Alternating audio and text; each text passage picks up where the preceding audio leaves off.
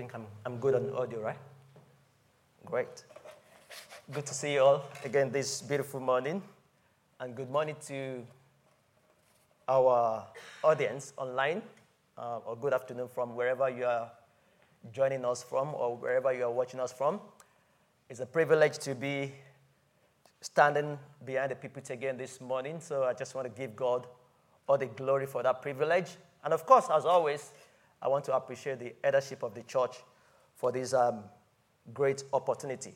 So today we're going to be wrapping up the series that we started, I think, 12 weeks ago now on the book of Ephesians. So thank goodness and thank God, God has used several people to take us through the series. And last week, my dear brother did a bit of recap on the old chapter, so I'm not going to do that this morning. So I will encourage you to, if you missed last week's message, go online, to listen to it or to watch it. Okay, I will start by reading the passage, then we'll take it from there. I will be reading from the book of Ephesians, chapter 6, from verse 10. If you have your Bible with me, you can open it, or if that's eligible enough, please follow as I read along. Finally, my brethren, be strong in the Lord and in the power of his might.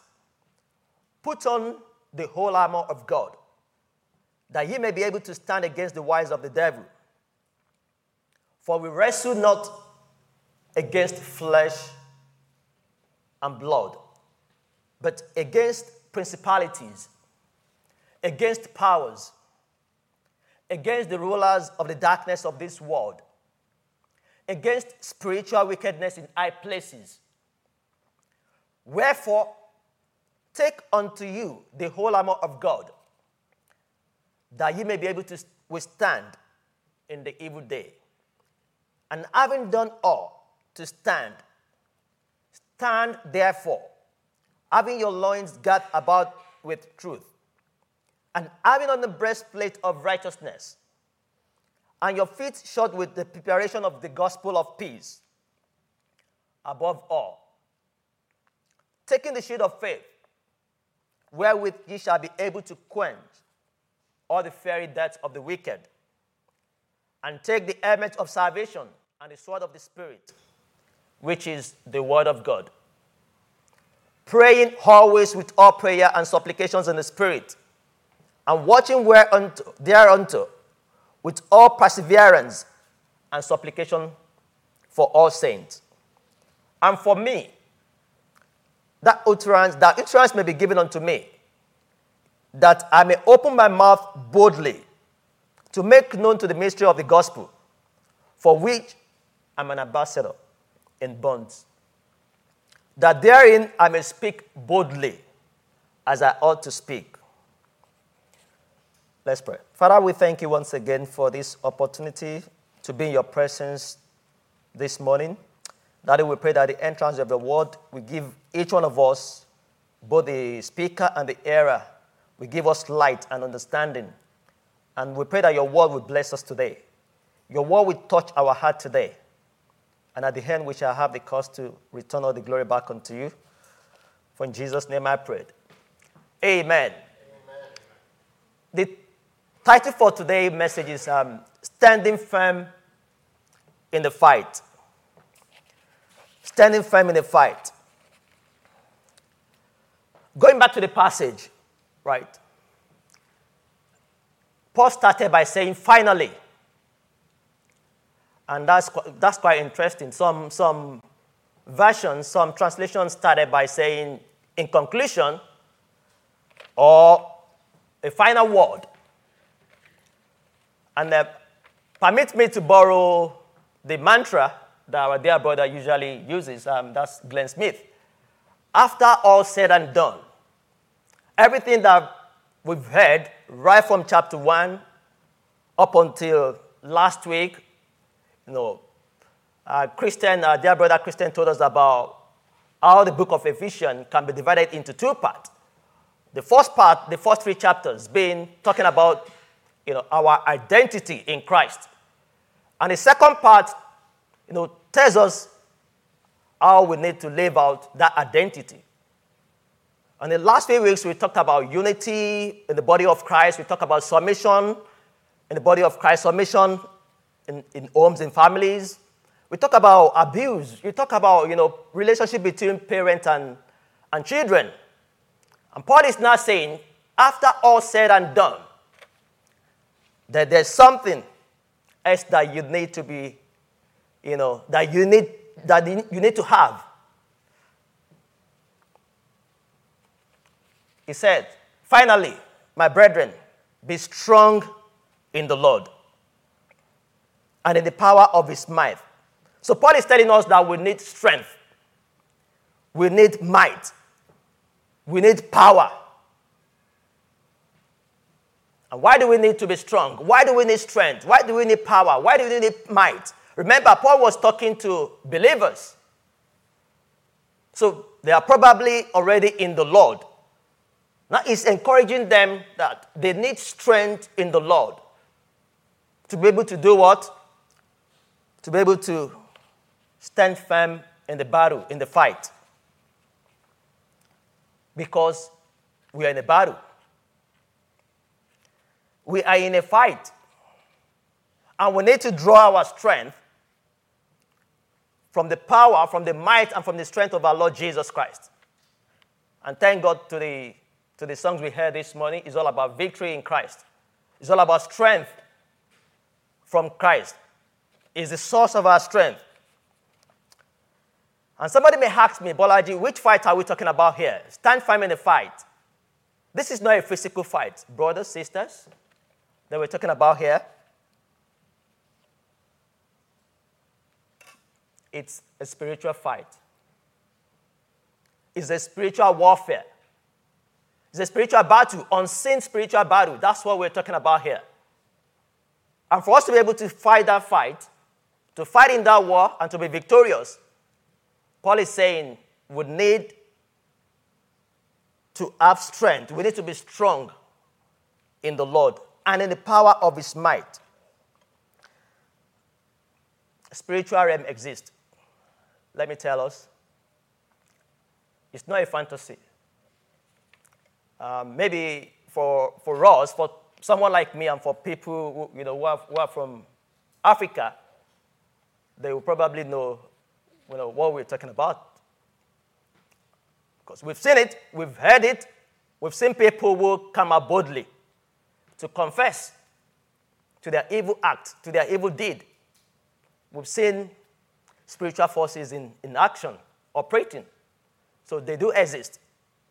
So we do well to acknowledge that spiritual realms exist and that we are in a battle, unseen battle.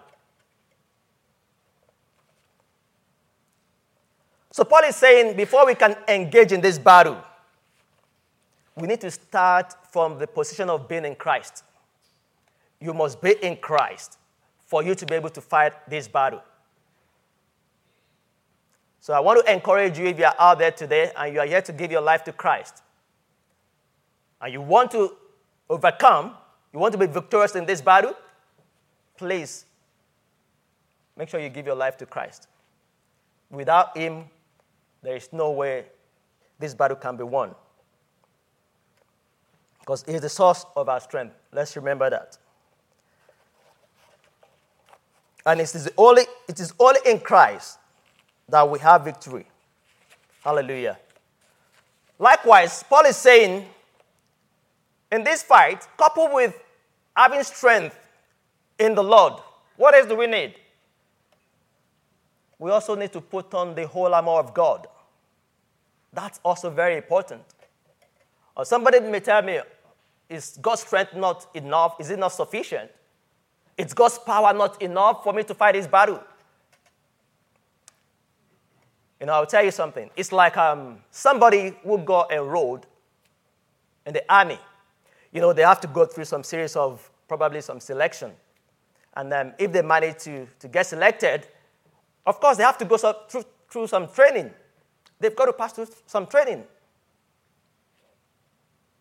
where they, they make sure that, yes, this man or this lady is battle ready if war comes, that, yes, they can send them to the war front. However, if war comes, the commander of the battalion or the general will not put that soldier right in front of battle without weapons. He will definitely equip him, although he's gone through training, but he still needs weapons to fight the battle. So what we're saying is, what Paul is trying to say here, with God's strength, with strength in Christ, you still need to put on the whole armor of God for you to be able to overcome in this battle, for you to be able to stand against the wiles of the devil. So why do we need the whole armor of God? Somebody may ask me. Again, because we are in a battle. We are in a fight. Let me make that clear. So we need the armor for our protection, so that we don't end up being one of the casualties of the wicked one. There are so many casualties out there. We need to be clothed in the whole armor to be able to stand firm against the wiles of the devil. That's what Paul is saying. And this is a quote from William Gunnar. He says, "In heaven we shall appear not in armor, but in robes of glory. But here, these are to be worn." That is the armor we're talking about today, which we're going to get to in a minute. This armor are to be worn night and day. We must walk and sleep in them, or else we are not true soldiers of Christ. Any soldiers in a war, they have to be battle ready. They have to be prepared, because enemy can attack anytime. So constant preparation, constant awareness is required in the physical, likewise in the spiritual realm. What are we actually fighting? Somebody may ask another question. Who are we fighting? Say, we should stand firm in a fight. Who am I fighting? Let me tell us, it's very important that we know our enemy. Our number one enemy is the devil. It's no one other than Satan. He's our number one enemy.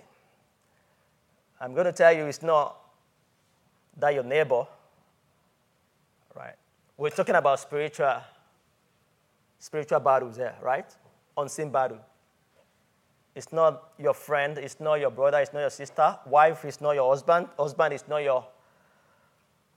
your wife. But our number one enemy is the Satan. And it's very important that we know who Satan is. It's like any sport, any competitive sport. You want to study your opponent in order to win the game. I watch football. I think we call it soccer here in Canada. So you see managers of a football team. I support Arsenal, by the way. You see them, constantly, before any game, before any match, they study the strategy of their opponent before they go into the match. For them to know, it's going to help their game plan. They need to study their opponent. So likewise, it's very important that we know who Satan is, and we know his schemes as well, for us to be victorious in this war. We need a thorough knowledge of him. Remember, he uses different schemes, different strategies, and we need to be what? We need to be able to identify them. Remember, he is constantly waging war against the children of God. Anything that God puts together, Satan is always trying to pull it down. The wall of division between children of God and Christ came and pulled down. Satan is trying very hard to rebuild it. Remember? Paul himself says, neither Greek nor Jew, that we are one body in Christ Jesus. However, Satan doesn't like that. He keeps trying hard to rebuild that wall of division. And he's using all sorts of schemes, all sorts of strategy to bring that wall back up. So that's why we need to be wise and to understand his strategy so that we can win this battle.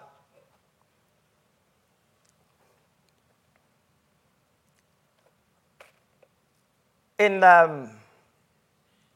verse 12 of the passage that I read, Paul says, for we wrestle not against flesh and blood, but against principalities, against powers, against the rulers of the darkness of this world, against spiritual wickedness in high places. So these are his spiritual agents that that Satan uses to carry out some of his operation. Remember,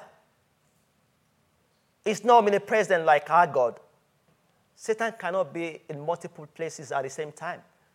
So in order for him to carry out his strategies, his plan, his attack, he needs to use his spiritual agents. And those are the agents that Paul referred to as principalities, as powers, as spiritual wickedness in high places. Some commentary will say that there is an hierarchy in where Satan sits above, and all these spiritual forces and agents, they answer to him. I can agree with that to some extent. So what are the characteristics of this devil, our enemy? We need to know his characteristics. He's very powerful. Don't be fooled. He's powerful, and he's also wicked. He recognizes no Geneva Convention. There is nothing like ceasefire. Let's hold back for some minutes. Let's get support. Let's get welfare. Let's get aid for injured, soldiers. No, it doesn't understand that. He's always attacking because of his wickedness. He's ruthless in the pursuit of his malicious designs. And he's also cunning, very cunning. He's a schemer, very deceptive. And at times he can transform himself to an angel of light. And the Bible says he roars, he shouts like a lion, he roars like a lion at times, seeking for whom to devour. And sometimes he operates just like a serpent. That's who we are fighting against. 1 Peter 5:8 says, stay alert.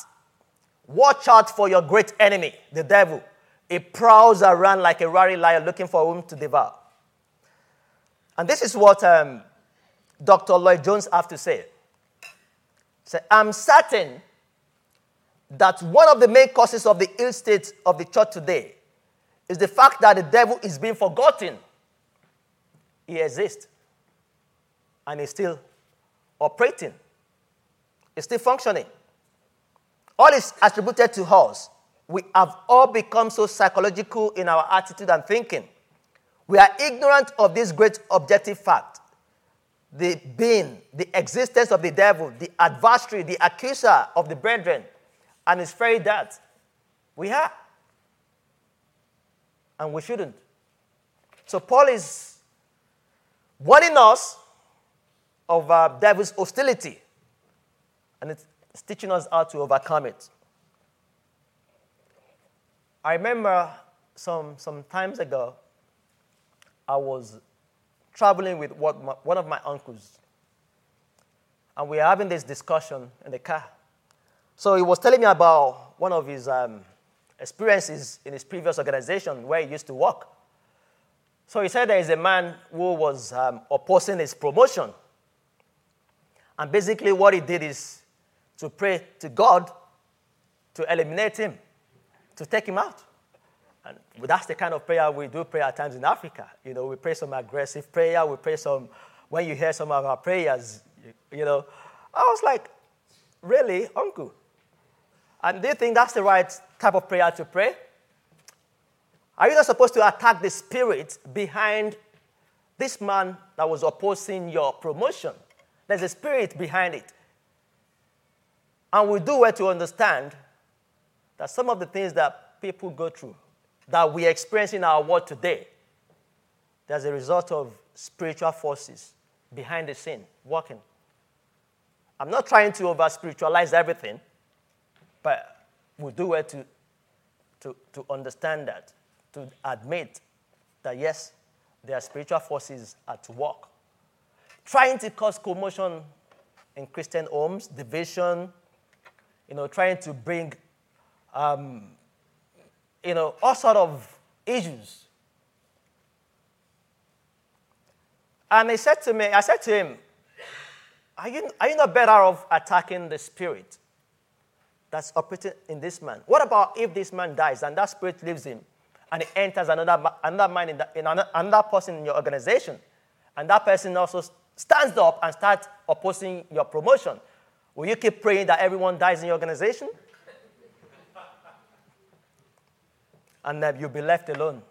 You'll be a lone man standing or walking alone in the office. So it's the spirit that is at work in most cases. And that's what we're saying. That's what Paul is saying that we need to attack. So let's go straight to the whole armor. So here in the whole armor, we can see that Paul invokes the image of a soldier ready for battle. So the first piece of equipment that Paul talks about is the belt. The belt. So for a Roman soldier, we believe Paul used this image of a Roman soldier because it was probably familiar. He wrote this during his time in Roman prison. So he sees them regularly. He sees Roman soldier regularly. He sees the way they dress up. Probably that's why, he came up with this kind of expression. So the number one, the belt. Roman soldiers' belt is very essential. They use it to hold their sword and to hold their tunic. So it gives them a sense of hidden strength and confidence. And it helps them, to march or to progress without any impediment. So that's what the belt does for a Roman soldier. For us Christians, for us the children of God, what does that mean? The belt of truth, what is it for us? The belt of truth is simply the spiritual armor that holds the word of the Spirit. It links the truth and the word of God together. Remember what John 17:17 says, that sanctify them in the truth. Your word is truth. So the belt of truth is the revelation of God in Christ and in Scripture. And this is needed for us to fight the battle we are talking about here. Without an understanding of the truth, we are left vulnerable to being carried about by every wind of doctrine, by the trickery of men, by craftiness in deceitful scheming. Some other commentators, they believe the belt of truth that Paul is talking about here is the truth in sense of sincerity and integrity. But this is what Gunnar has to say. It says, some by truth means a truth of doctrine, others will have it truth of heart, sincerity. They, I think, best that comprise both. One will not do without the other. Either way, the two, are important. Number two piece of equipment, the breastplate of righteousness. So just like you can see that in that picture. So a typical armed soldier will wear that breastplate. and it's made of bronze. Basically, it covers their vital organs. It protects their heart. That's what it does for a soldier. And for us Christians, the breastplate of righteousness refers to the righteousness purchased for us by Jesus at the cross. At salvation, a breastplate is issued to every one of us, to every repentant sinner. You got that breastplate of righteousness, and it is designed by God. So we need to be sure of our righteousness. We need to be certain that it's not by our good works. We didn't earn it by our good works. Righteousness is given to us by grace through faith in Christ Jesus. And this needs to be worn correctly, otherwise it's going to malfunction. Likewise, there are several factors that can interfere with the effectiveness of our spiritual breastplate, like carelessness, unbelief, abusing grace, or disobedience. We need our breastplate of righteousness in place in order to gain the victory that we're talking about. Because of time, I will move on to the next one quickly. So the number 3 equipment is the feet shod with the preparation of the gospel of peace. This is the footwear. So here, Paul is saying, for us to be victorious in this battle, we need to be ready to announce the gospel, to tell people about the goodness, spread the goodness. That's part of our weapon. It's one of our armor that we need, in winning this battle and in fighting this battle. The next one is the shield of faith. So a Roman soldier, they use their shield, to protect them against any fiery arrow that the enemy is shooting at them. That's the purpose of the shield. It protects them against arrow that's launched from probably walls of cities. That's what it does for a Roman soldier. For us Christians, what are we talking about? When we say the shield of faith, how does that apply to us? How do we use this in the battle that we're talking about? Satan, just like I said earlier on, there is a schemer and it throws all sorts of fairy darts. So for us to be able to withstand him, we need the shield of faith. The shield of faith is very important. Remember what Hebrews 11:1 says. Faith is the confidence in what we hope for, an assurance about what we do not see. Faith lays hold on the promises of God. Even if it's delayed, we hold on to it. We believe in it. It's believing what God has said in His Word, or what He says to us directly. Satan's attack can sometimes cause us to doubt God. But once we put on the shield of faith, we're able to counter any doubt that Satan may bring our way. I'll move on to the next one, the helmet of salvation. So mainly this is for us to protect our mind as Christians. Soldiers, they use it to protect, their head. When we're talking about helmet of salvation, we're talking about the assurance of our future and final salvation. Salvation, what does it mean? We're being saved by grace, by God. So we need to be sure that, yes, our salvation is certain, come what may. We need to have confidence or trust in the salvation that we have in Christ Jesus. Know that you are saved and that you put your trust in Jesus Christ. And we need to put on this helmet every day. Every day. And we need to guide our hearts, our minds from excessive worldly influence. Instead of thinking on things, that do not honor God, we think on things that are worthy of praise. We think on things that are true, things that are pure. And the helmet of salvation will help us to achieve this. So the last equipment that Paul talks about is the sword of the Spirit. So the Roman soldier's sword is the only one which clearly be used for attack as well as defense. So for us Christians, the sword of the Spirit for us is the Word of God. Is the Word of God. It could be the spoken Word of God, or it could be Rhema.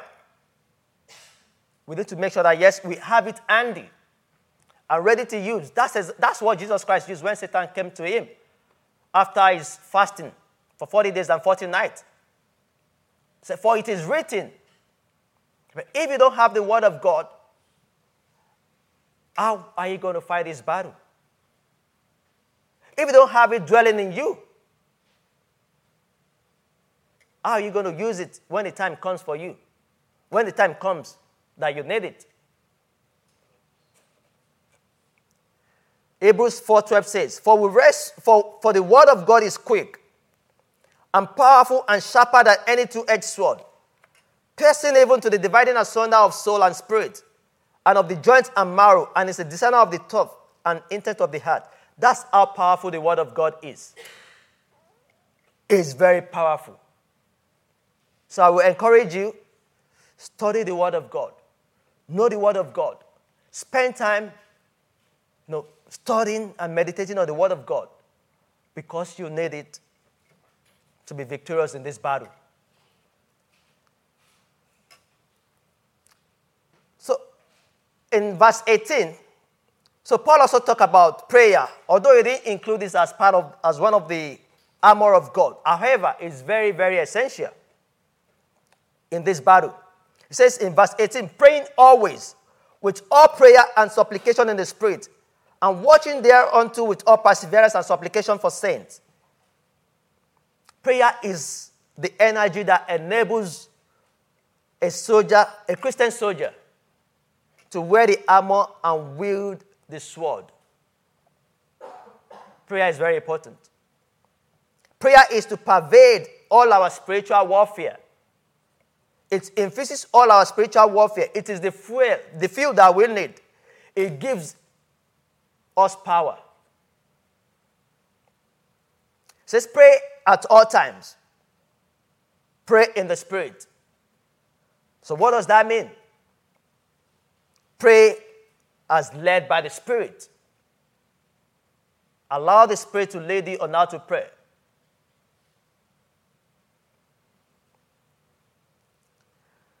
Remember what the book of Romans chapter 8 verse 26 says. Romans 8:26. Likewise, the Spirit also helps in our weaknesses. For we do not know what we should pray for as we ought, but the Spirit himself makes intercession for us with groanings which cannot be uttered. Praying in the Holy Spirit. Allowing the Spirit to lead us on how to pray. Prayer, the most important thing about prayer is the quality of prayer. Pray in the mind of God. Although Paul is telling us that we need to pray always, but the quality of our prayer matters. Are we being led by the Spirit? Or are we praying based on on what our flesh is telling us, or what we want for our personal gain?